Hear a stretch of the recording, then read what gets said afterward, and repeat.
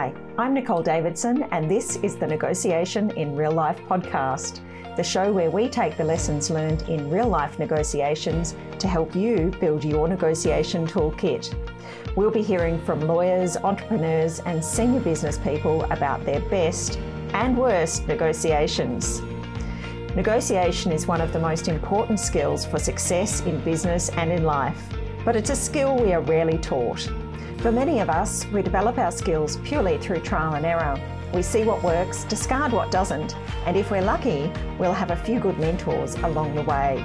In this podcast, we're going to give you access to an even greater range of negotiation mentors. Enjoy this episode and please reach out if you have any questions. In this episode of Negotiation in Real Life, I speak with James Dappici. James is a corporate and commercial litigator with Chamberlain's law firm and is based in Sydney. While knowledge is all well and good, approachability is fundamental to James's practice. Whether he's before a judge, dealing with an opponent, assisting a colleague, or advising a client, he prides himself on making sure the right message gets through. His approachability, combined with his knowledge, sees James regularly recognised as a prominent member of the legal profession. James uses his skills to help companies, trusts and partnerships and the people in and around them to protect and, where necessary, project their interests. This will often involve court work where James is equally happy on his feet before the judge or serving as part of a team along with a barrister or two. In 2018, James kicked off a revolutionary series of videos called Coffee and a Case Note, giving casual, brief reports on recent legal cases over a cup of coffee. The series continues to this day. He also actively manages a YouTube channel, Instagram page, Twitter account, Facebook page, TikTok page, and a podcast sharing knowledge about recent decisions. In his off time, you might find James recording his horror movie podcast, Spooko, or reminiscing about the days when he used to make rap music. In our conversation, we talk about aggression as one of the key errors in negotiation, the space for emotion in negotiations, the role of authenticity in negotiation, the importance of knowing who you're negotiating with, the timing of when to mediate, and what to expect of a good mediator, and much, much more. I hope you enjoy listening to our conversation as much as I enjoyed having it.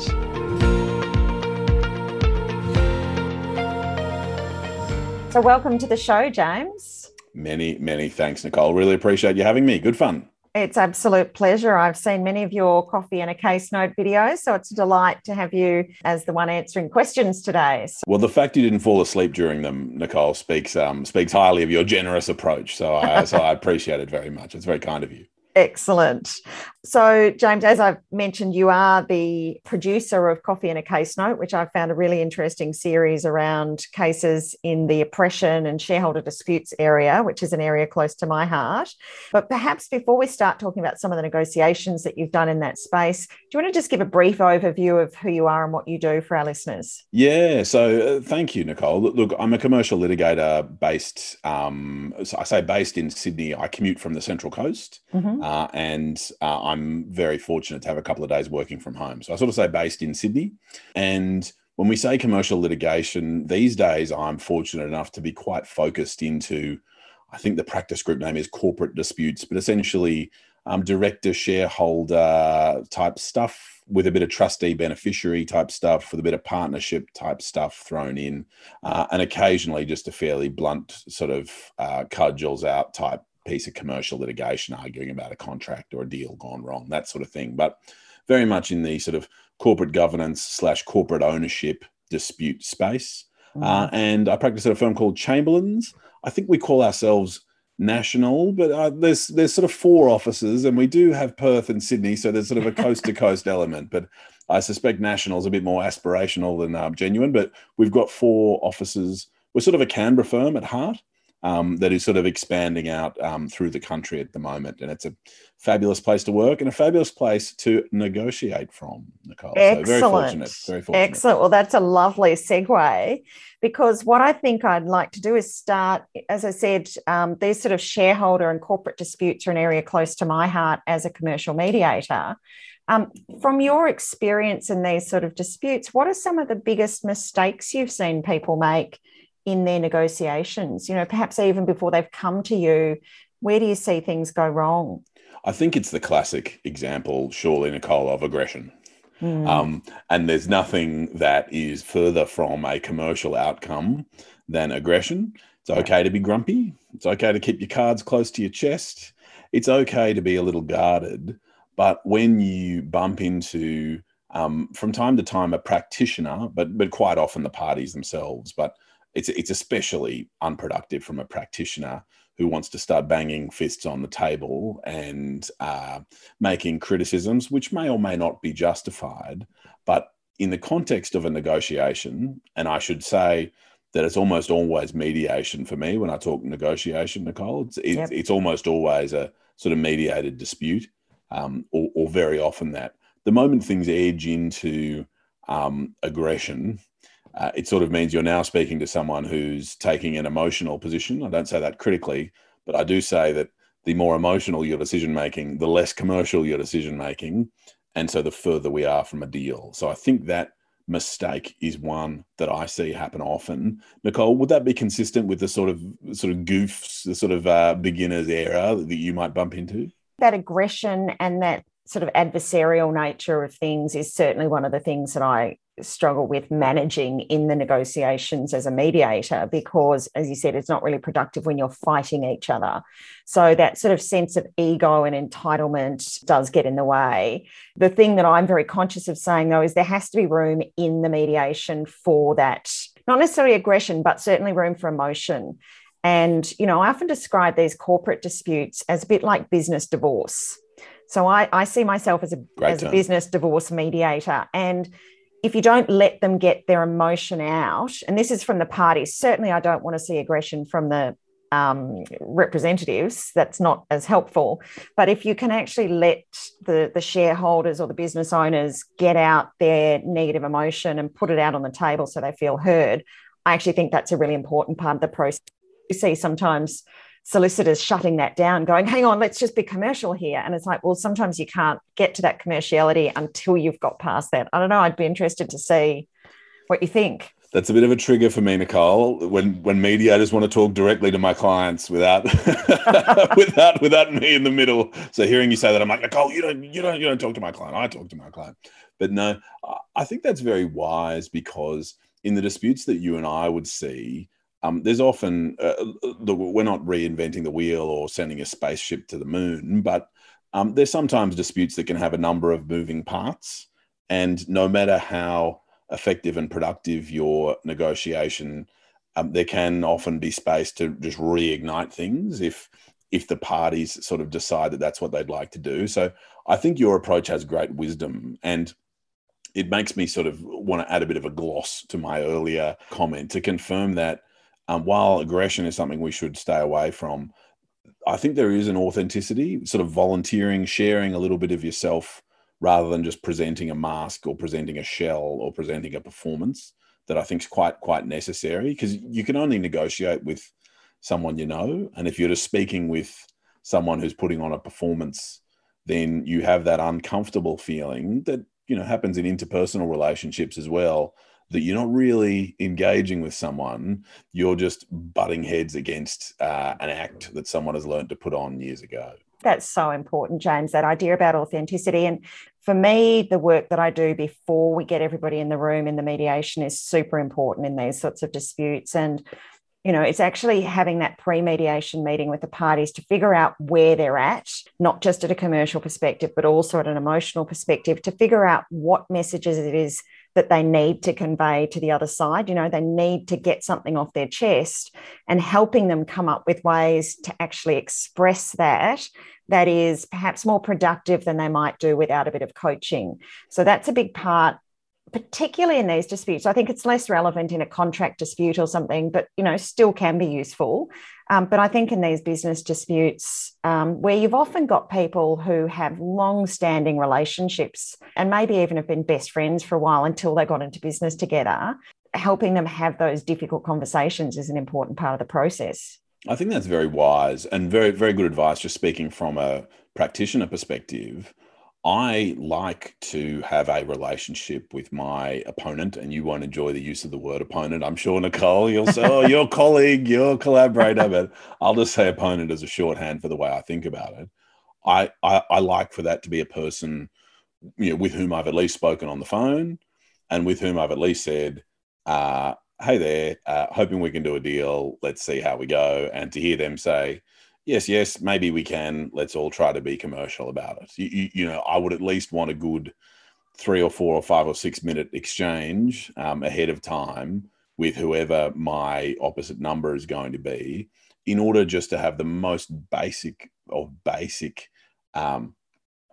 I guess rhythms is a weird word to choose, but that's what's popped into my head. Just a little bit of a rhythm for how offers might be exchanged, how the dispute itself might be described, and how the differing positions might be understood in the context of trying to get these people to hold hands and, hold hands for a moment and then divorce, as you say, Nicole, at the end. Sometimes you get them to hold hands and they can save the marriage. I think it depends a lot on what stage people have been when it comes to me as to whether we can get that resolved or not. So you deserve a medal, Nicole, if you can manage that. Well, I think in my experience, the ones, and this is where, my personal soapbox is about early intervention mediation. So my thing is that once you bring the lawyers in, and I love lawyers. I married a lawyer, but I stopped being one myself, partly because once you bring the lawyers in, the lawyer's job is to act in the best interests of their client. Now, I think most lawyers, or many lawyers, think of the best interests as the best legal interests of the client and are protecting their legal position. I tend to take a more holistic view of best interests, and it's about the overall best interests of the clients, of which the legal position is one. But, the very nature of the legal system and the adversarial nature means if you are protecting your client's legal interests, you are burying information or, refraining from sharing anything that you don't absolutely have to share. And it really goes against everything that fits into an interest-based or collaborative negotiation process.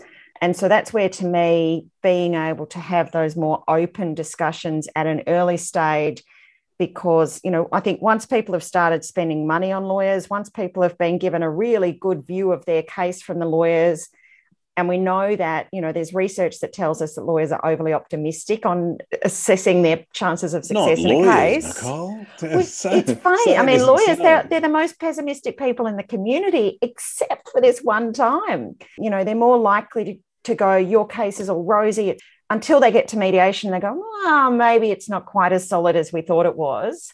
And that makes it harder to get to settlement. So I think, the earlier you bring a mediator in to really facilitate that process and manage all of those different elements, in my biased opinion, the more likelihood you've got of being able to preserve or manage that relationship. Whether they stay in business or not is a different question, but at least they might still be speaking to each other. I think that's very wise for a couple of points. Firstly, 2 points on the lawyers issue. Firstly, lawyers, you will have worked through those legal issues and the best legal interests in your head as you're advising your client. And part of that is chasing down rabbit holes. And part of that is boxing at shadows, or whatever other cliche we want to employ. We're thinking about all the things that could go wrong, what the likelihood of things going right are, whether your witness is going to crumble in cross-examination or not, whether they're going to make an application to amend their statement of claim because at the moment it's a bit crap. If they do that, how hard you're going to resist, and what the judge in this area is generally going to think. Ding, ding, ding, ding, ding, ding, ding, ding. You're sort of doing this probabilistic thing that is necessarily inaccurate because you're just dealing with probability. So you're sitting there where someone says, is $1 million a good offer? And my answer has to be, well, here's what might happen if we don't. Bang, bang, bang, bang, bang, bang, bang, bang, bang. And it's a sort of half answer, right? Like it's a sort of, well, if we win at final hearing, you might get 2 million, and if we lose, you might have to pay them 1 million, and so $1 million, I guess, is somewhere between. You sort of have to manufacture some sort of decision making matrix. Secondly, having just raised numbers, I think cost is an important point, because once you get lawyers involved, if you're going to get a matter of the kind I'm involved with to mediation, people have spent at least, let's say, at least $50,000, and possibly very substantially more, occasionally slightly less. And there may be a forensic accountant's report in there. and there may be some barristers' fees that have gone out as well.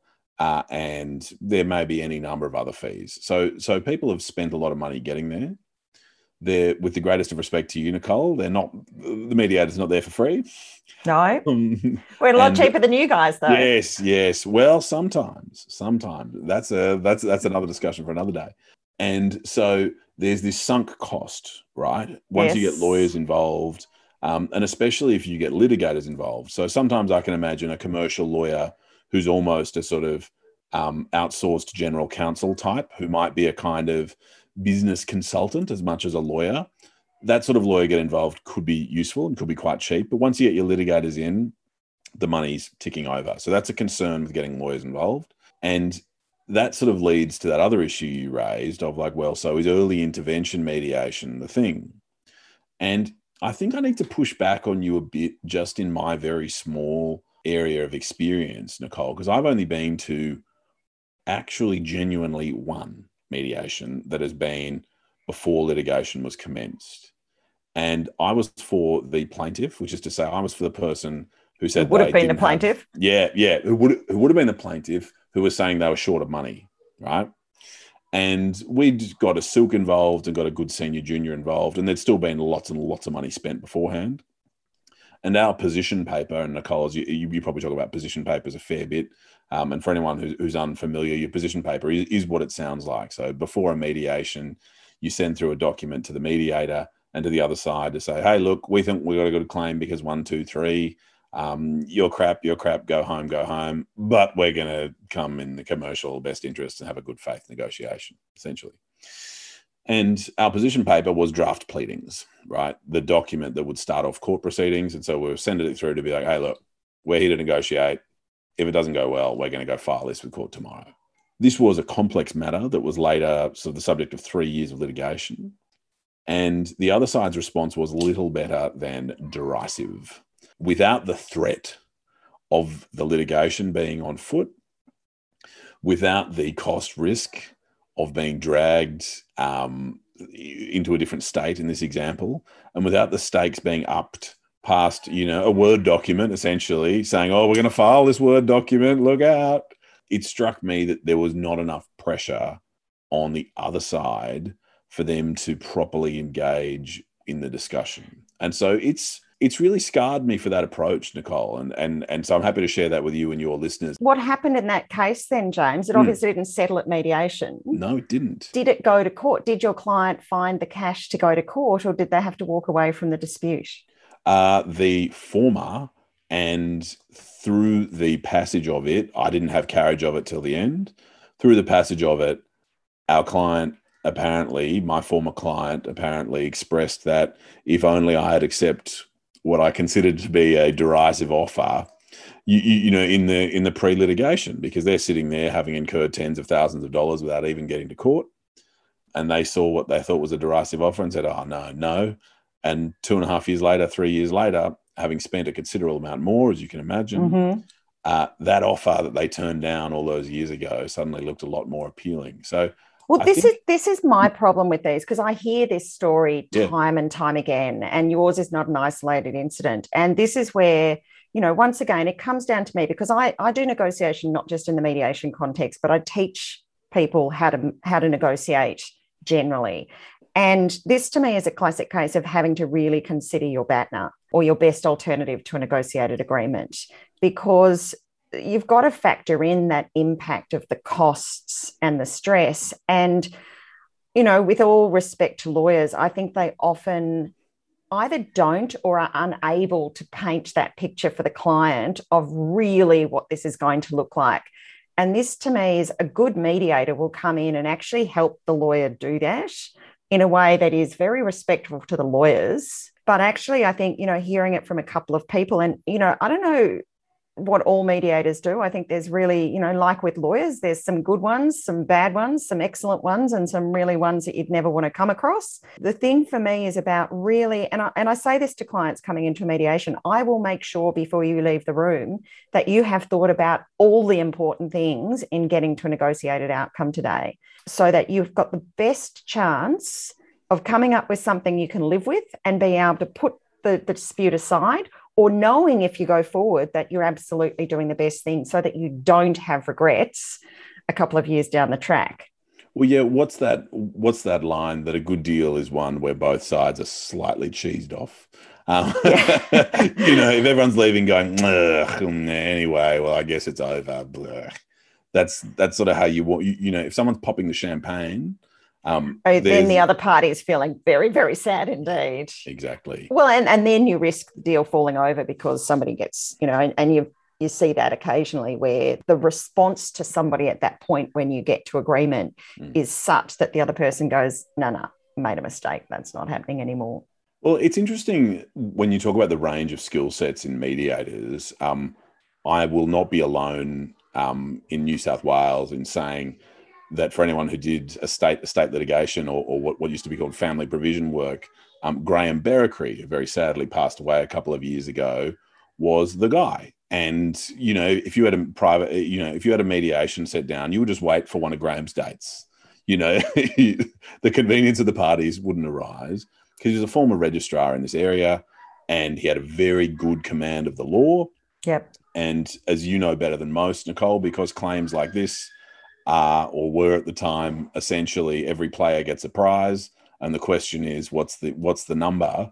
Graham would have a very good feel of sitting down and reading a quote greedy plaintiff for the Riot Act, or having a fairly stern chat to a recalcitrant defendant. And depending on what side you were on, you're probably pretty grateful for Graham bringing some reality to it. And then you have your less impressive mediators who, despite post-nominals or despite experience or despite charge-out rates, will be quite hands-off and be like, oh, well, the parties will let me know if there's a deal to be done. And I've made my opening address and I'm just going to get a cup of tea and sit in my mediator's room. And if anyone needs me, they know where to find me. So I think that degree of expertise and excellence in a mediator is fundamental, and I'm pleased you're on top of it. I'm unsurprised. Well, I'm going to challenge you a little bit on that one, because you're talking there about expertise in the law. I actually am quite comfortable to say I am not always the expert in the room on the law, but I'm the expert in the room on the negotiation strategy and asking the right questions about the law. And because I am a lawyer by background, I will understand what's being discussed, but I'm certainly not the expert. And for me, once again, there's different styles of mediation. There's evaluative, which is what you've described Graham as doing. And that's where you're actually almost stepping in as a quasi-judge going, well, let me tell you how this is going to end up, buddies. And they're sort of pummeling the parties down that line as to where it's going to end up in court. Or there's the more facilitative. And once again, it comes down to how you value the law as the way of solving a dispute. Because, and of course for lawyers, the law is the way to resolve a dispute. It's either right or it's wrong. Yep. Whereas I still sit on the more, generally I tend to be more facilitative. I'm going, yes, this has got to be done in the scope of what the law might say. But we know that there's always uncertainty in the law. It depends on the judge you get on the day. It depends on a whole bunch of different things, and it's expensive. So if you can get something that is acceptable to you, which might not be what you get to in the court, that should be an okay way of settling this dispute. Yes, look, I accept that broadly, but I also say that I think you're underrating what I would describe as your expertise, Nicole, which is having been to a million of these, and so you'd be able to talk to my shareholder client. You might not say last week was the decision of Smith and Magoo, and that's a leading case about, a minority discount when you're valuing shares of an oppressed shareholder. I'm not expecting you to say that, but you might say, you wouldn't believe the number of people I see who blindly reject the first offer without carefully thinking about it, or some common sense bit of not quite advice, but not far from some useful commentary that will assist someone in making a decision. So perhaps I was a little blunt or a little low on nuance in pointing to Graham's legal expertise, because I think it would be, born from humility, but with the greatest respect, I think it would be a mistake, Nicole, to underrate the expertise of an expert mediator, expert negotiation consultant, even if the command of the law is not at their fingertips. Yeah, I agree with you wholeheartedly, and that's the skill set that a good mediator will bring. And it's an understanding of where the law sits, but it's also an understanding of human nature and psychology and just deals in business in general, and understanding the drivers of certain businesses and how that all works. And that's where I like to think, compared to a number of mediators, I bring a bit of a differentiator because I've actually worked in business as a insolvency practitioner, investment banker. So I think, I've got that experience of going, well, this is the key drivers that you need to be thinking about in different industries to make these businesses work, what people really care about. And, once again, you've got to get to those underlying interests. What is really important to you here? And it's often not about the money. It's not about, there's often ego, but it's also about fairness. It's not about the money, but it's about the fact that I want to retire in a couple of years' time. If you can get to those underlying things, you certainly get more scope. I think that's so true. And I think if we just focus on you, Nicole, to embarrass you for a moment, that I think that's where a practice like yours becomes so valuable. You and I have spoken off mic before about the way a mediator or a negotiation consultant can be put to use. And I think there's I might call it an error, or just there's a misconception in people like me who say, no, mediator comes in after pleadings have closed and evidence is done, we've done discovery, then we go to mediator. And that's, broadly speaking, quote, quote, correct, but it's also quite limited in its scope. And so one of the examples you and I have spoken about before is your suburban accountant who, has the client of Blogs Concreting Pty Limited that has a revenue of 1.5 million a year and just sort of ticks over. The director is in dispute about, the snazzy Hilux and 60 grand, being paid out of the company. And that's a perfect example of a dispute where the moment I step in, costs become disproportionate. And so it's a real challenge for lawyers to bring any value.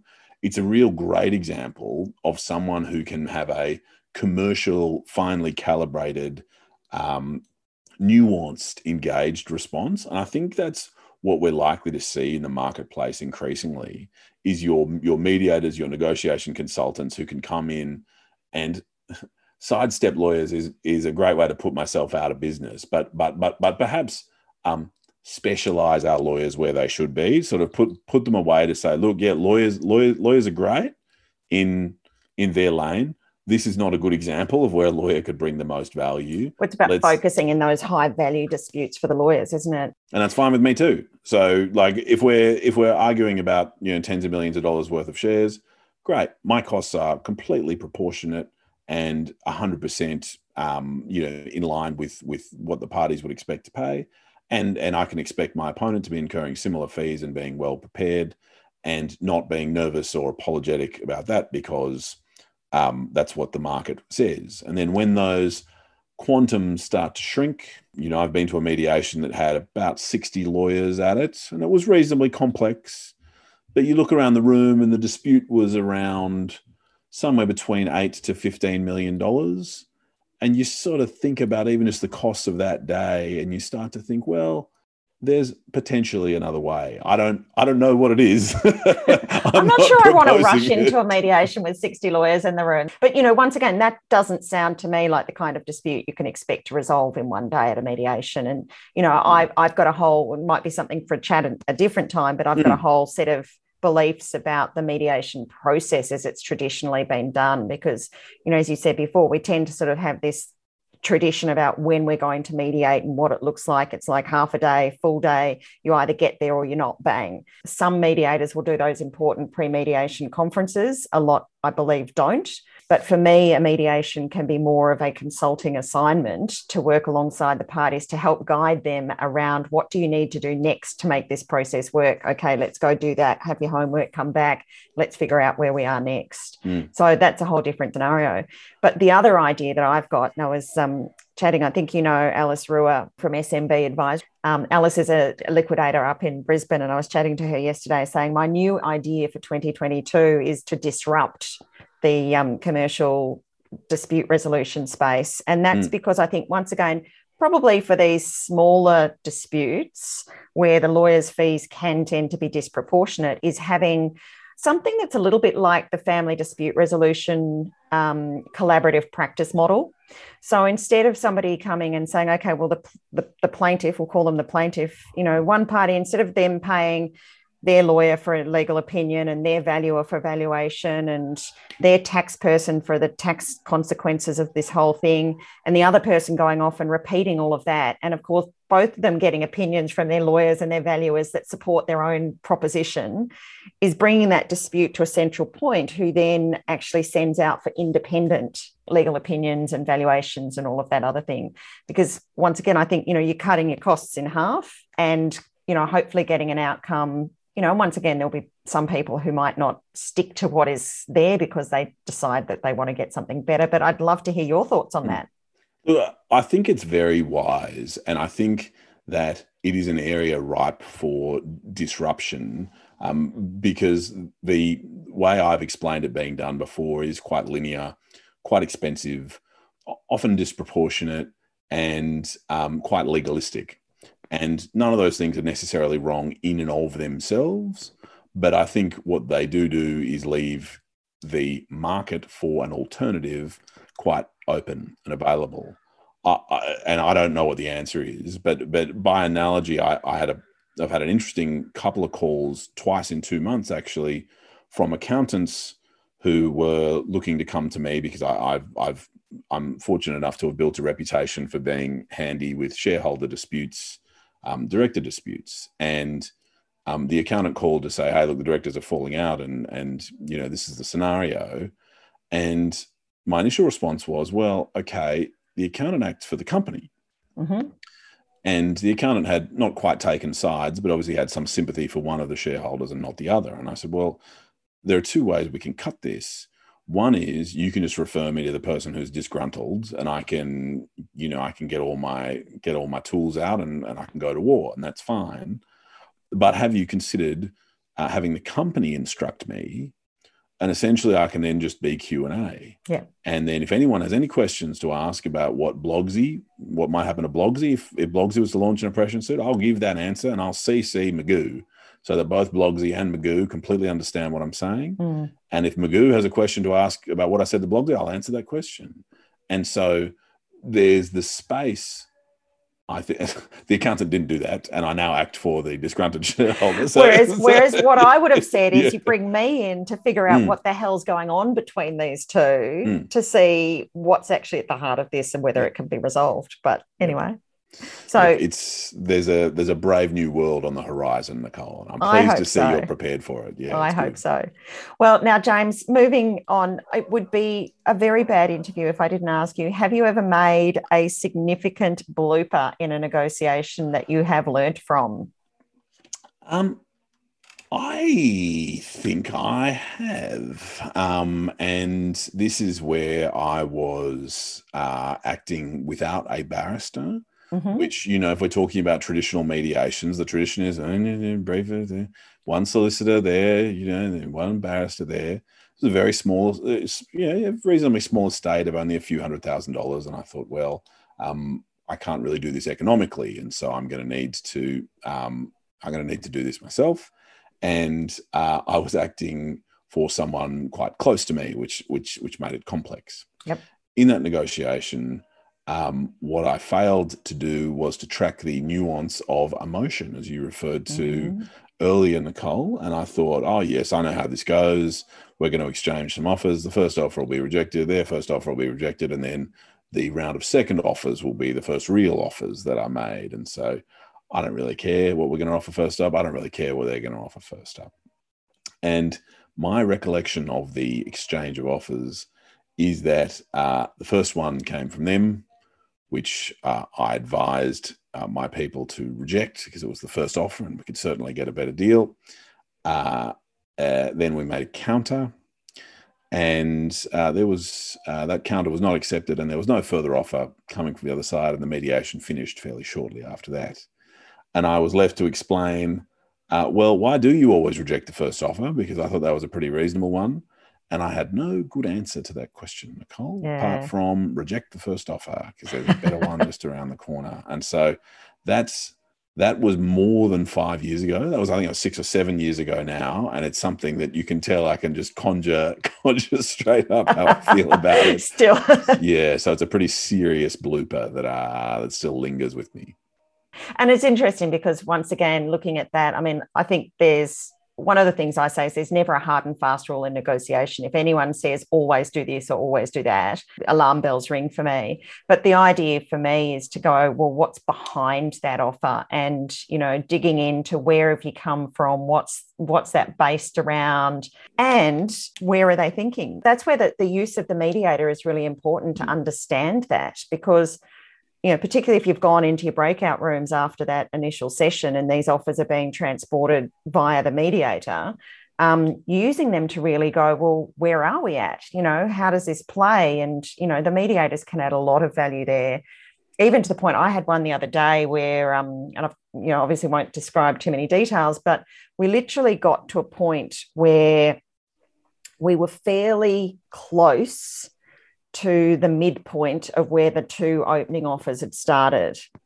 And they were both nervously going, we know we're going to end up in the midpoint, but nobody wanted to actually go there. Yeah. So it was like, you know, they all thought, if I go to the midpoint first, I'll be squeezed a bit in the other direction. And so I had to really help them get through that difficulty, because they were also saying, we're not here to go backwards and forwards 100 times. We're not going to do it. If the next offer doesn't meet, then that's it. And we were so close. I mean, we'd started $100,000 apart, and we were now, I think, about $4,000 apart. Oh, God. And so it was that whole thing that I then, in the mediation, was like, so are we looking at, you know, if this midpoint was on the table, would you accept it?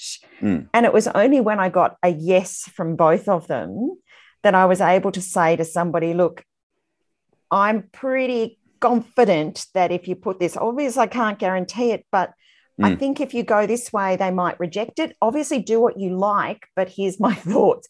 And eventually we got someone putting the midpoint on the table, and it was like, done. Yeah. But, you know, and interesting that the clients were inclined to go there. The lawyers were stopping them.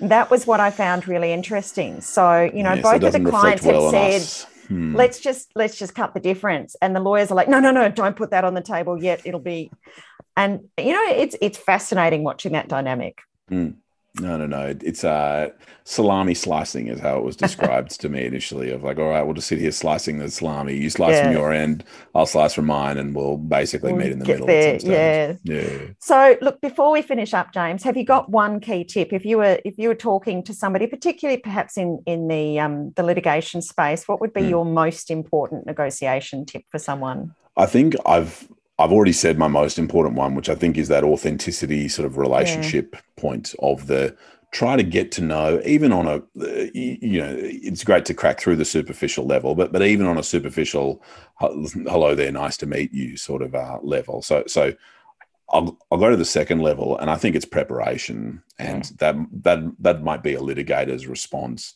But I think that if you, as someone who advises someone in a negotiation, or if you who is someone in a negotiation are looking to have a real genuine commercial chat with someone to potentially end up on the other side, I don't want you blowing the whole thing up by in the afternoon going, oh, hang on, do I have to pay tax on that? Or whatever it is, you know, just some bombshell getting dropped when Nicole's got the parties really, really close.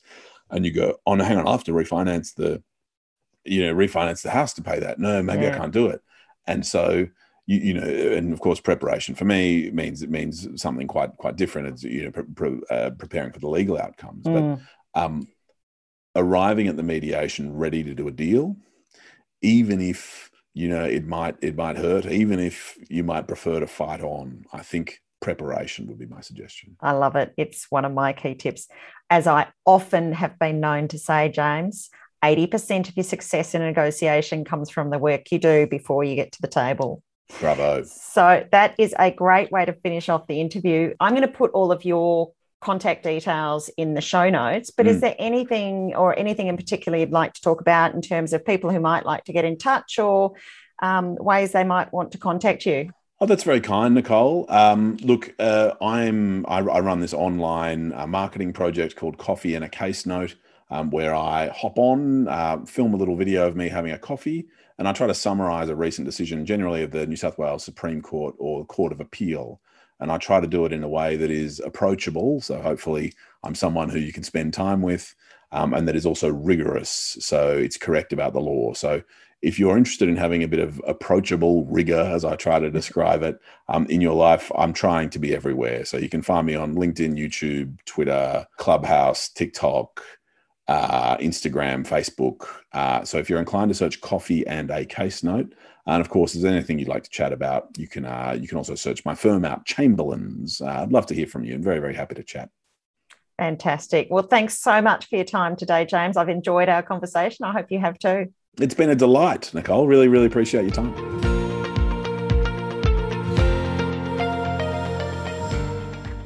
Thanks for listening to this episode of the Negotiation in Real Life podcast. If you've taken away some great tips from this episode, I'd love to hear about it. So please connect with me via my website or LinkedIn. If you're enjoying the podcast and would like to learn more tips to improve your negotiations, head to our website, nicoledavidsonnegotiation.com.au, where you can follow my blog, view presentations and download resource sheets. And don't forget to subscribe to the podcast so that you get every episode as it comes out. If you have an interesting negotiation story that you'd like to share with my audience, head to the website and complete a guest application form. Until the next episode, happy negotiating.